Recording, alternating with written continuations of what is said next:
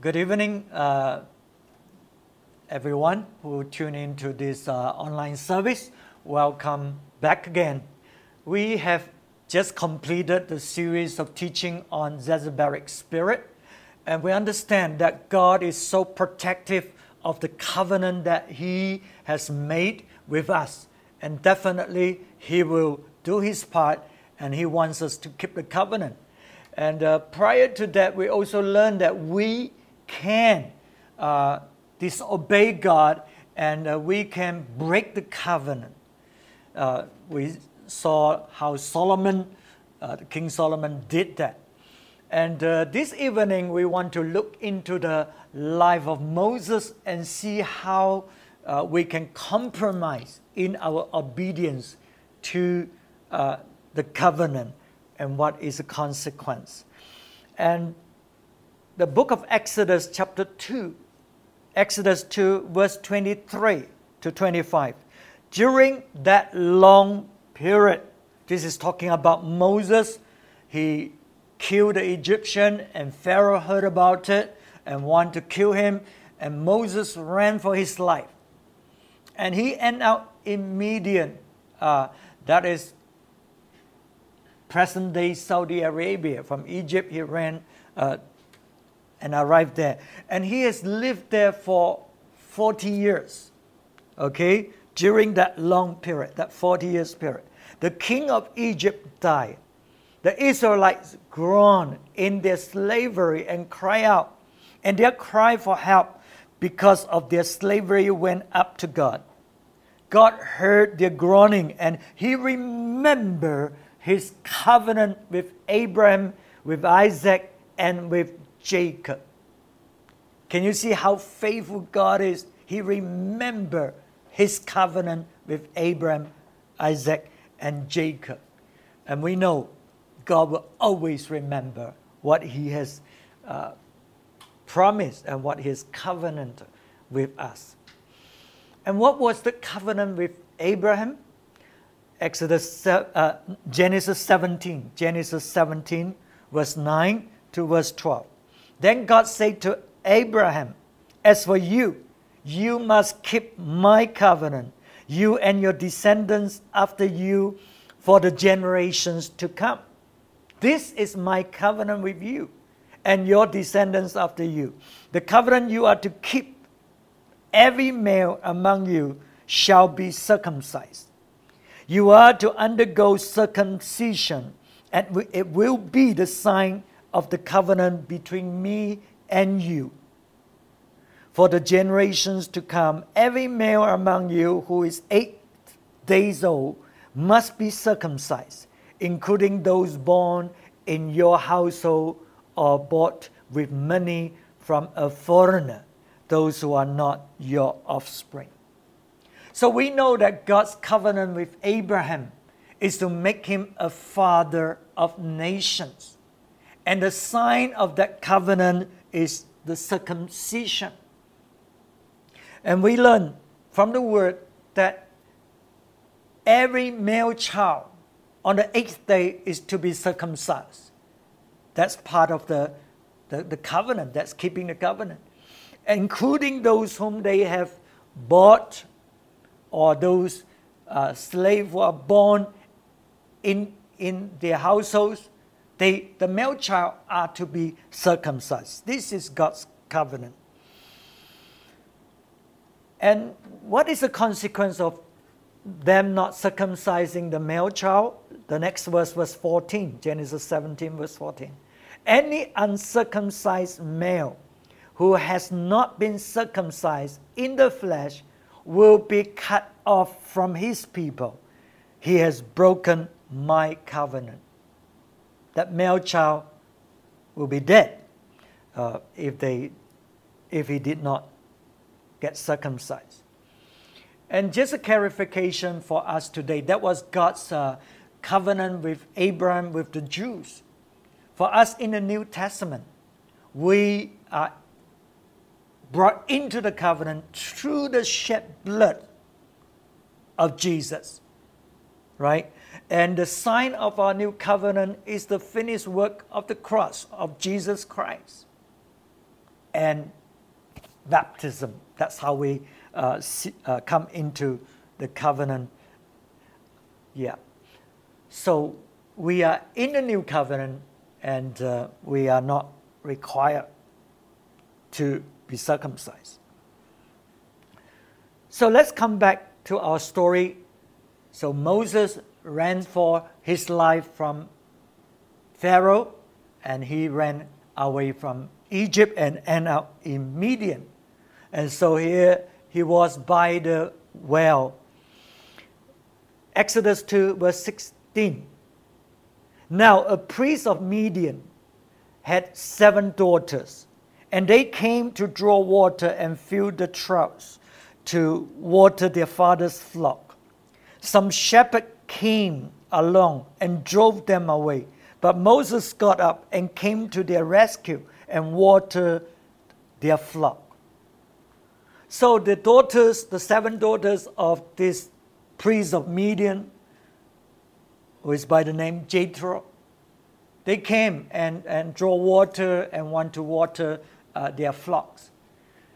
But Moses helped them. As a result, when they returned home, the father was surprised. How come you all came back so early today? And so they told the father the story. And then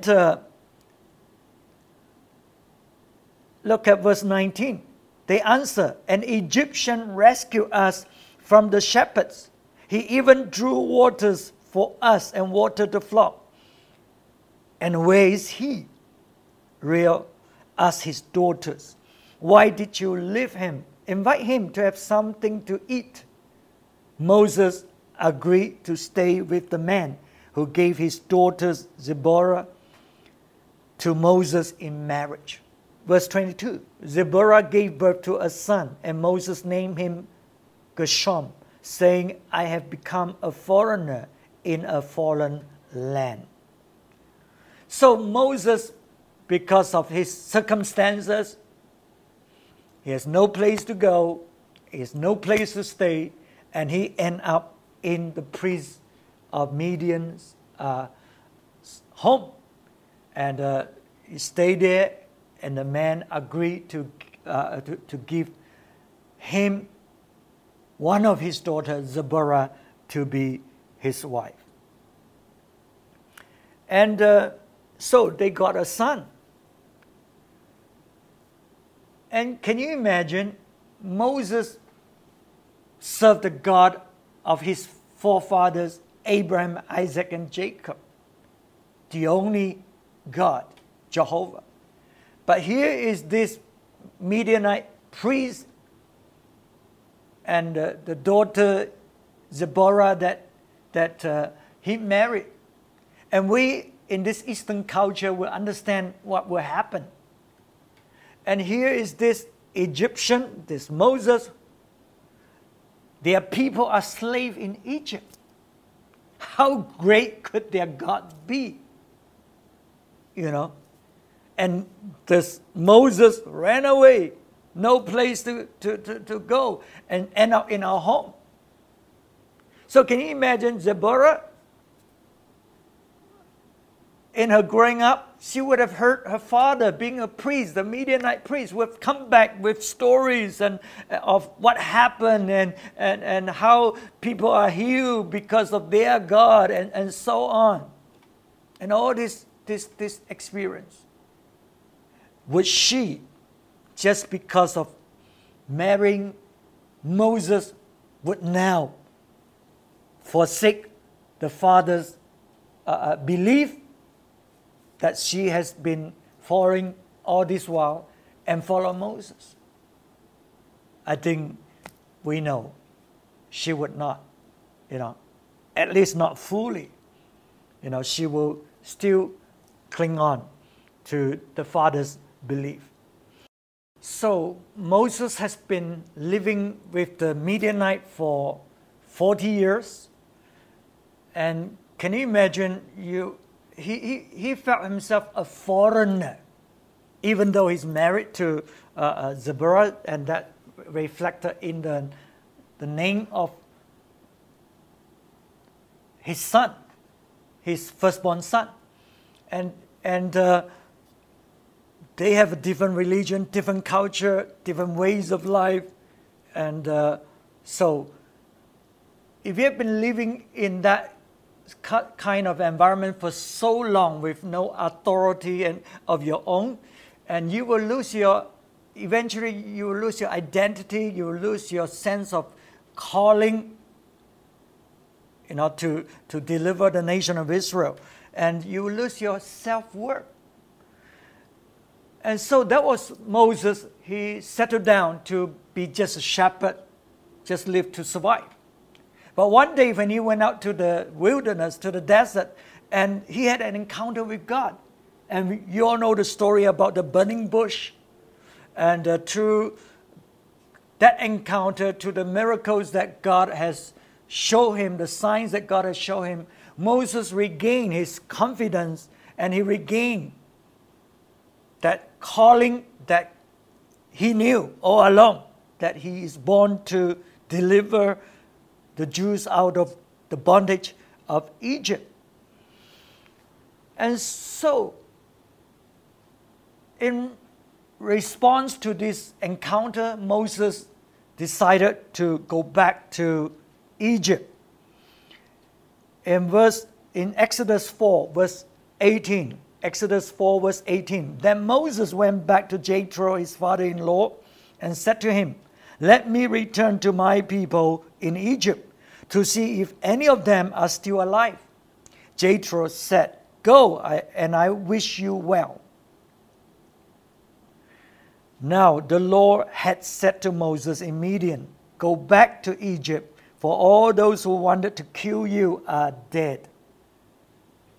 So Moses did not reveal fully the calling that God has given to him. He just told the father-in-law that he wanted to go back to find out what happened to his people. And Jethro, being a very wise man, even though he's not a believer and of Jehovah, he's a man with wisdom. So he blessed Moses and let Moses go back to his homeland. Verse 20, so Moses took his wife and sons, put them on a donkey, and started back to Egypt. And he took the staff of God in his hand. So when Moses obeyed God in God's command, when they went back during the way, God begins to speak to Moses again in Exodus 4, verse 21. Then the Lord said to Moses, "When you return to Egypt, see that you perform before Pharaoh all the wonders I've given you the power to do. But I will harden his heart so that he will not let the people go. Then say to Pharaoh, this is what the Lord says. Israel is my firstborn son. And I told you, let my son go so he may worship me. But you refuse to let him go, so I will kill your firstborn son." So Zipporah doesn't know this part of the story until they get on a journey back to Egypt. And here is what God is saying to Moses. And remember, she doesn't fully believe this God, this of Abraham. And here Moses is asked to perform these miracles and confront Pharaoh, the mighty Pharaoh that everybody knows. So the sort of doubts, the sort of unbelief that is in her heart that this will happen. She's probably thinking, well, I'm not going to follow you to face Pharaoh and be killed, be sacrificed. Who are you to do this kind of thing? And that's probably what is going through her mind. And as they journey on in verse 24 of Exodus 4, at a lodging place on the way, the Lord met Moses and was about to kill him. But Zipporah took a flint knife, cut off her son's foreskin, and touched Moses' feet with it. Surely you are a bridegroom of blood to me. So the Lord let him go, let Moses go. At that time, she said, bridegroom of blood, referring to circumcision. So as they journey on, and God met Moses and was wanting to strangle him or hold on to him, wanting to kill him. And Zipporah knew exactly the reason why God would want to kill Moses. And she knew exactly what to do. So she took a flint knife and cut off the foreskin of her son. Her son. So what could have happened in the past? When they got married, when they had their first son, Moses, on the 8th day of this firstborn son, circumcised him. And this was not the practice of the Midianites. They only circumcised the male when they are about to get married, enter into the marriage relationship to become a bridegroom. And Zipporah is not going to buy this kind of custom and being a mother. She would not allow her son to be circumcised on the 8th day.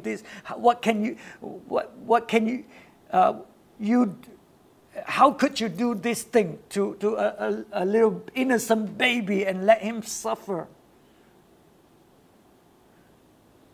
But Moses would have circumcised the firstborn son, and as a result, the kind of contention and conflicts in the home, in the relationship. And Zipporah is not going to let the second child to go through this kind of practice. And so that's why the second son came along. He was not circumcised.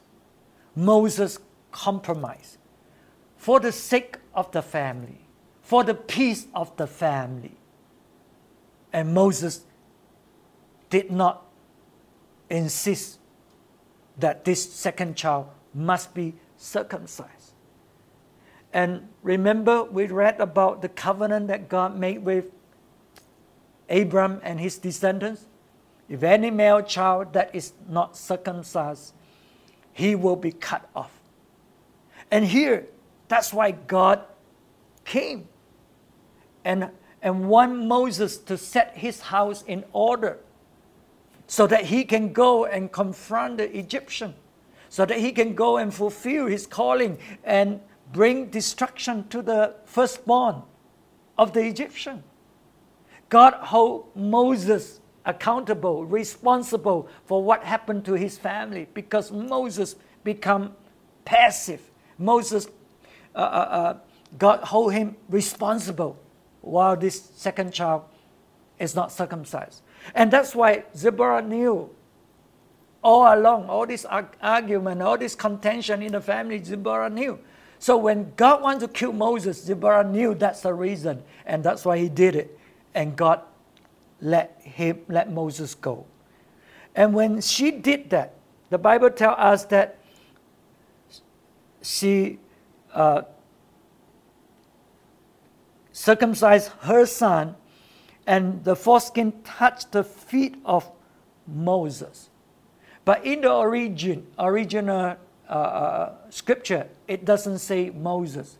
The foreskin touched the feet, and most likely is the feet of the Lord, the angel who hold on to Moses. And there is a lot of resentment in Zipporah's heart against Moses and against this practice. That's why she said, she said, you are the bridegroom of blood to me. So it's with resentment she did that. And as a result, Moses was spared. So we learn from here that God holds us accountable when we compromise, when we did not fulfill the covenant that he wants us to do. And after this incident, the relationship between Moses and Zipporah continued to sour, or rather, there's just this conflict. And Zipporah is not going along with this plan and this mission to confront Pharaoh. And so as a result, Moses knew that if they continue like this into Egypt, maybe there will be more death in the family. And so let's look at Exodus 18, verse 2. So Moses decided to send Zipporah and the two sons back to Midian, back to their, the father. Verse 2. After Moses had sent away his wife Zipporah, his father-in-law Jethro received her and her two sons. One son was named Gershom, for Moses said, I have become a foreigner in a foreign land. And the other was named Eleazar, for he said, my father's God was my helper. He saved me from the sword of Pharaoh. So Moses must set his house in order to be able to proceed in a journey and to confront Pharaoh. So under such circumstances, he sent Zipporah back. And Zipporah could have been part of the party that experienced God's great miracles that happened in Egypt. But because she refused, and as a result, she can only come so far, she has to go back home. And she lost the blessing of going through all these experiences. And now that Moses has delivered the nation of Israel out of Egypt, and they were wandering in the wilderness, Jethro, Zipporah, they heard what has happened to the Egyptian, they heard what has happened to the Israelite, and the miracles that take place. And so Moses' father-in-law took Zipporah and the two sons and one to come and join the family again. Let's look at Exodus 18, verse 1. Exodus 18, verse 1. Now Jethro, the priest of Midian, and father-in-law of Moses, heard of everything God had done for Moses and for his people Israel, and how the Lord had brought Israel out of Egypt. Verse 5. Jethro, Moses' father-in-law, together with Moses' son and wife, came to him in the wilderness, where he was camped near the mountain of God. So Moses went, verse 7, so Moses went out to meet his father-in-law and bowed down and kissed him. They greeted each other and then went into the tent. Moses told his father-in-law about everything the Lord had done to Pharaoh and the Egyptians for Moses' sake, for Israel's sake, and about all the hardship they had met along the way, and how the Lord had saved them. So Zipporah missed what God had done, and she and the sons would have experienced all these things. And so this evening, through this story, once again we're reminded of how important it is that we are to obey God, we are to fulfill the covenant that God has made with us in the new covenant, to serve God with all of our hearts and to have His word written in our hearts. And Moses compromised, maybe because of the circumstances and so on, and he nearly paid dearly for this compromise. And so we are to stand firm, we are not to compromise as we walk with God, as we hold on to fulfill the covenant that God has made with us by the blood of Jesus and because of His love and grace. So let us remind ourselves again. Let's just hold on to the promises of God and stand firm and see it fulfilled in our life. May we be a blessing, not just to our family, but also to the nations, because we obey God. Shall we pray? Father, we thank you for your word. We thank you for being so faithful to the covenant that you made with us. And we are confident that we can enter into your most holy place through the blood of Jesus. We thank you for your grace, for your mercy, and we thank you for your salvation upon us. And we pray that even as we obey you, as we look to you and serve you with all of our hearts, Father, we pray that miracles will take place. We pray that signs and wonders will follow us. We pray that the nations will know that you are God, the only true and living God. And they will come and worship you. They will come and serve you too, O God. We pray that salvation will come to those who have yet to know you and who will hear about your goodness and your greatness in our life and through our life, oh God. We thank you, Lord. We bless you in Jesus' name. Amen. Amen. The Lord bless you. We will see you again next week. Amen.